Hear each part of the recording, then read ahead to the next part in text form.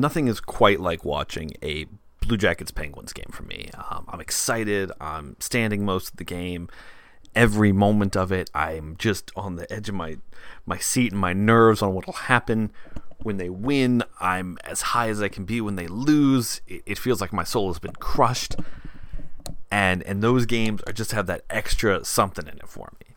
Now, if you're looking for a way to get that little extra excitement in any game, or you're wanting to look at a way of saying, hey, I think I understand hockey better than other people, and you want to look at turning that into a little bit of cash, we've got our friends here at the Hockey Podcast Network at MyBookie.ag.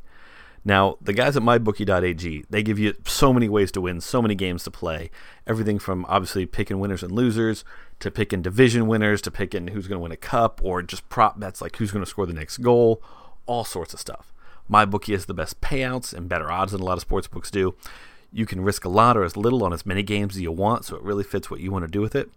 Now, and with Christmas around the corner, there's daily gifts, free plays, free spins, a lot more on the site there.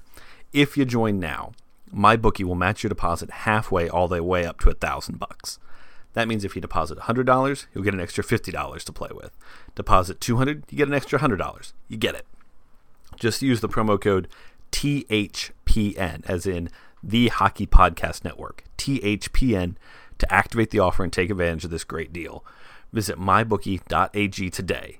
You play, you win, you get money. This is the Shoot Once Podcast. I'm Frank Walker.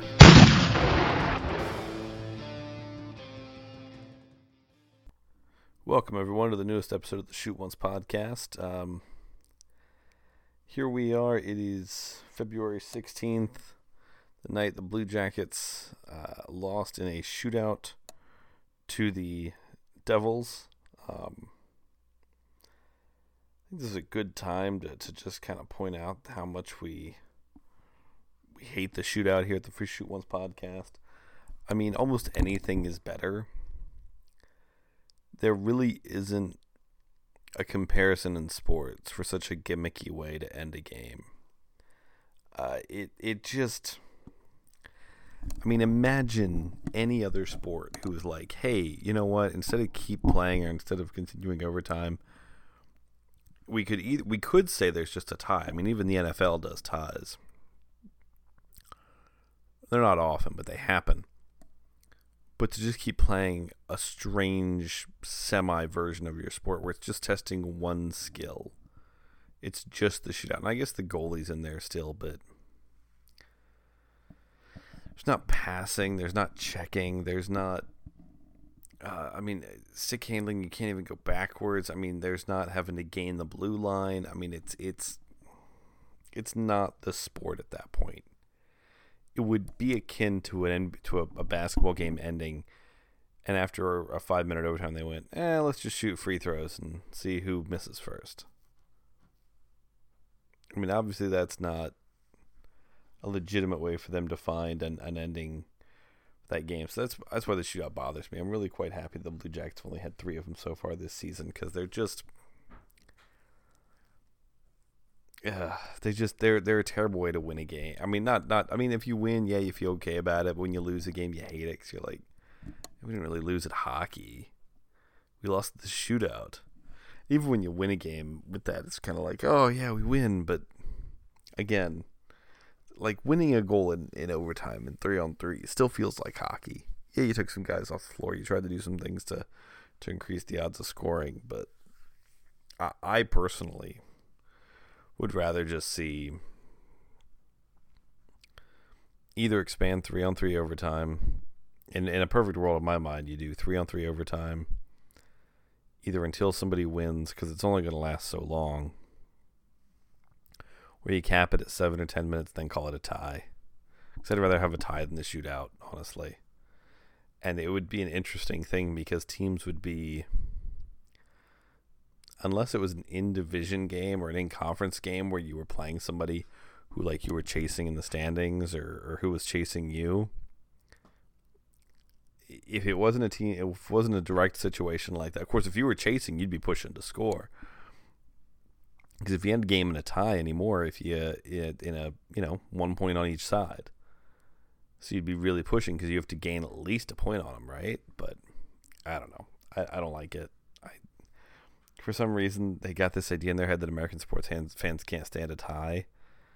And again, it's not common in American sports, but soccer is really embraced by a lot of Americans, and they have all sorts of ties. I think the American sports fans are more sophisticated than they were in the early 2000s when there was this whole premise of no ties. Because, I mean, MLS even tried the no shootouts when they first started Major League Soccer, and the fans in soccer revolted because it was a silly concept to them. Anyway, jumping into this week's show. Now, these numbers, as far as the projections, are before this most recent night's games. Yeah, before the games that happened today. Before today, the Blue Jackets had a 45% chance of making the playoffs. Now, it had dropped a little bit. Carolina and Philadelphia really made up some ground. I think Philadelphia, but then last night there were some different things that happened. These numbers are going to get thrown off again after this show because the Hurricanes lost in overtime. So they had the same thing the Blue Jackets did. So where we're at in the standings right now, things are tricky. And when it comes to the Eastern Conference wild card, the Blue Jackets are the first wild card. What's triggered for them is they're up 2 points on the Hurricanes and they're up 1 point on the Flyers. But the Flyers have a game in hand. Carolina has 2 games in hand. And Columbus is behind the Islanders. They're tied with the Islanders as far as points, but the Islanders have 3 games in hand. So we're at a point where if you're the Blue Jackets, you don't exactly hold your fate in your own hands because other teams have games in hand on you. So you've got to just start winning games. And they've had a rough record in recent games. We're down to 4-2-4 in the last 10. I mean, those overtime losses, you still get points for them, but a few of those should have been wins at this point. I mean, that you're fighting to stay in it, and it's a trick. It is difficult at this point. So, looking at the most recent games, for the 3 games since we've talked, all losses. The Sabres beat the Blue Jackets 4-3. Rangers win 3-1. Blue Jackets lose to the Devils 4-3. The nice thing is we're starting to see 3-goal games. So, I mean, they're not just having 1 and 2 goals in a game, which is something. But, so looking at these games, I mean, first of all, I mean, the news that now Cam Atkinson's back on the IR again, which is just, who knows when he'll be back on this team. Just one more hammer, one more nail in the coffin to what this team's trying to do. And it's, so there's an old logic problem called the ship of Theseus. And the way the logic problem goes is, so there's a ship that's owned by a man named Theseus. And some versions of this, it's in a museum. Others, it's just the guy still has the ship. It doesn't really matter. The point's the same. But how this goes is, Theseus realizes there's certain boards on his ship that are starting to bow or starting to, decay and rot from being out at sea so much. So he replaces them. And the mast is getting weak. It's getting old, so he replaces it. And the sails are getting worn and tattered, so he replaces that. And then parts of the deck he starts to replace, to eventually to the point where Theseus essentially has replaced every part of the ship. So the end of the logic question is it still the same ship? Because at times a lot of those pieces spent time on the ship with the other pieces, so is it the same one? And that's what this Blue Jackets team is making me think of. Is this team, I mean, because I've seen it, what was it? Somebody put something on Twitter about all the players they've lost, and someone responded with just the most hockey answer of, oh, well, good teams just work past that. And I mean, we're really getting to the point of, is this the same team? I mean, there's just so many players that are out. And today the tweets went around again because Fox Sports Ohio put up the list, the injury list, and people did the comments of, hey, that's a pretty good team. I mean, let's look at it for a second. Josh Anderson, Cam Atkinson, Brandon Dubinsky, Seth Jones, Jonas Corposalo, Dean Kukin, Ryan Murray, Alexander Texier, and Alexander Venberg. I mean, at this point, when you look at our lines, Josh Anderson and Cam Atkinson are top 6 forwards on almost any team in the NHL. Brandon Dubinsky, I mean, he'd show up some center depth. Seth Jones is a Norris caliber defenseman. Jonas Corposalo is an all-star goaltender.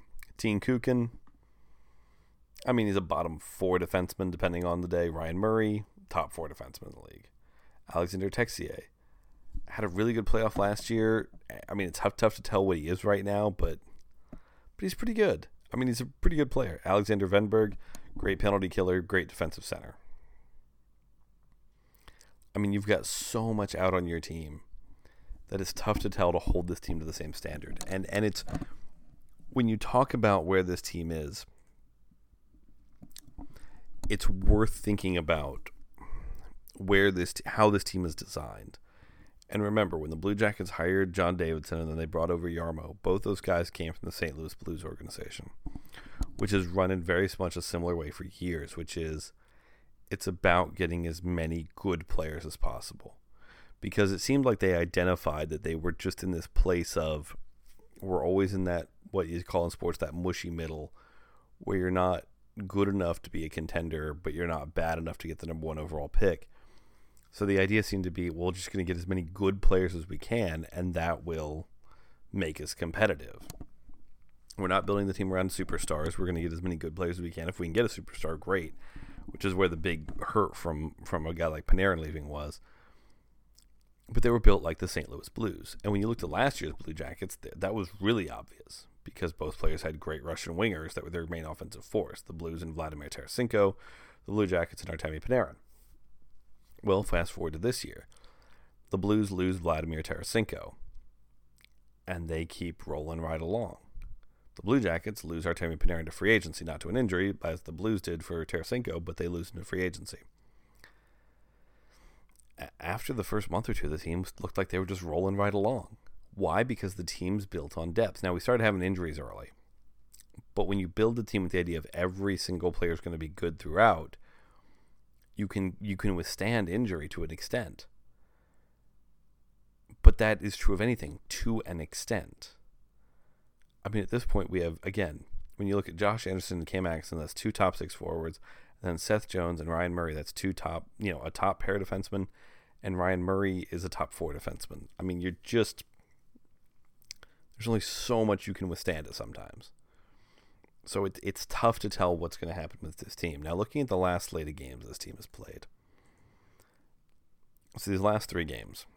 Sabres game, their expected goals for percentage at 5-on-5 scoring venue adjusted was 57.75%.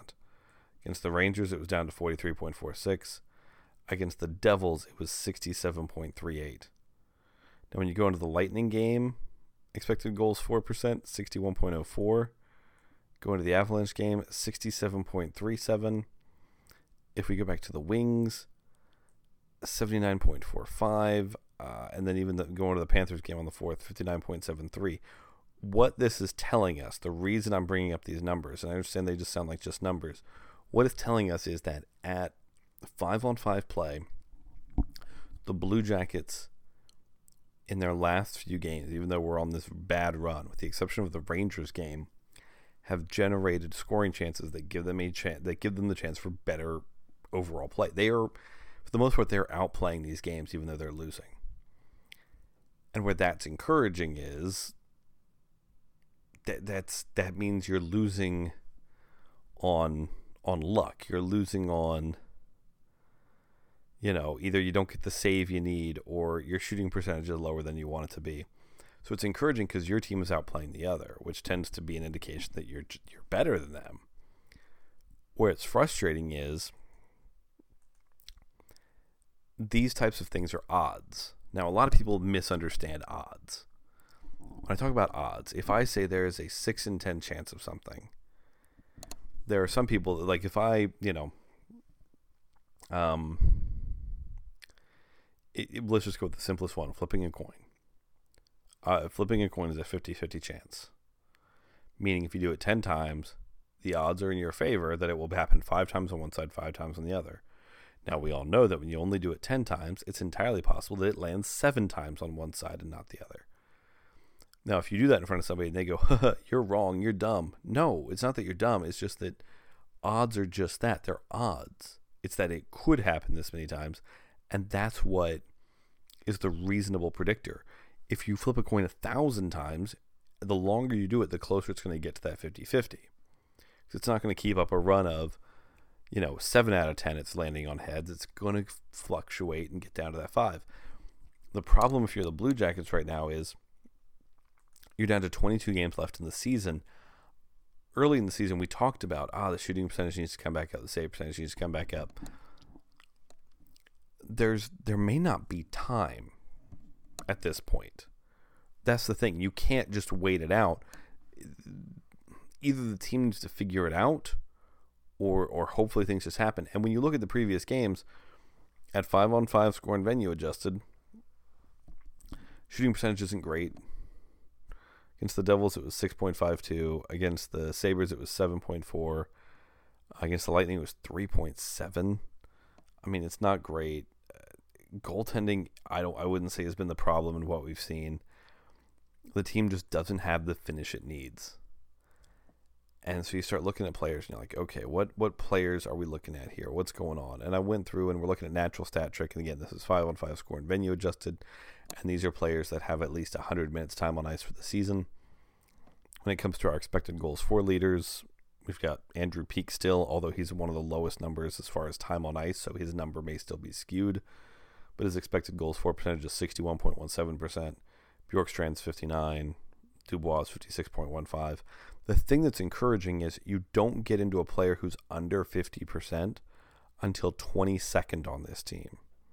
That's Marcus Nudavara, 49.56% as far as expected goals for.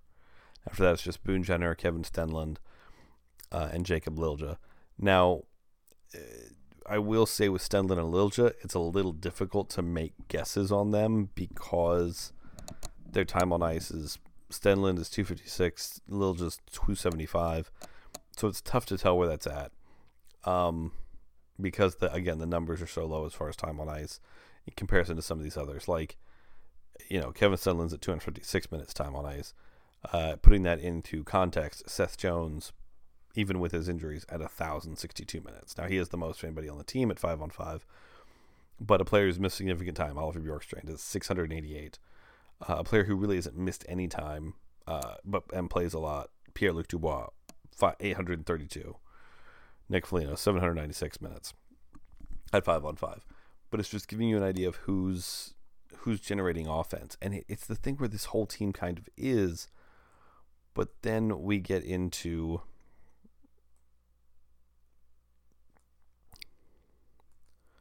on-ice shooting percentage, and it's less great. I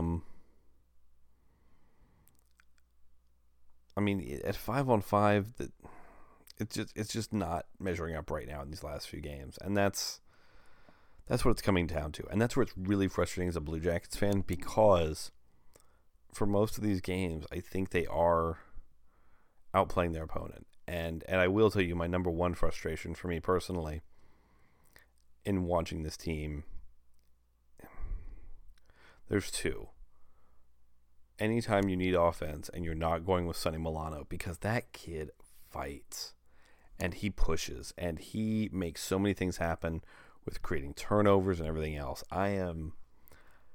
Before this season, I was not sold on Sonny Milano. At this point, I am. At this point in my mind, Sonny Milano is a player I want in Columbus for a long time. I think he's really skilled. I think he's really tricky. I think he's very good, and I want him staying in Columbus for a long time. Again, it's not showing at a bunch of points right now. I think he's really good.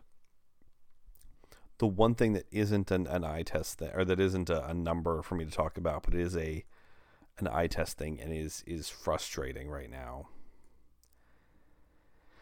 is that it feels like we need to see another step out of Pierre-Luc Dubois.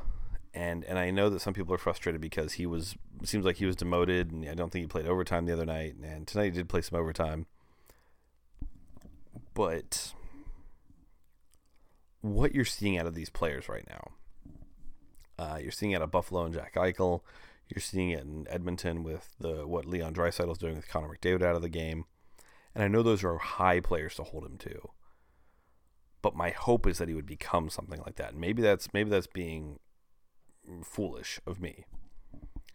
My hope for this team is that he turns into something around that level. I don't think he'll be as good as a Jack Eichel or maybe even a Leon Draisaitl, but just there's not that. Very rarely are you seeing him stop and essentially carrying the team. There's so many times, and there are times where he'll do great things.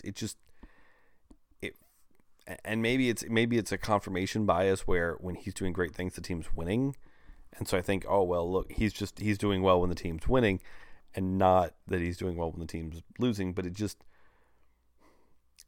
I understand Tort's reasoning for trying to bench him and trying to get more out of him. Pairing him with Sonny Milano on his wing seemed awesome. I think that's a great idea.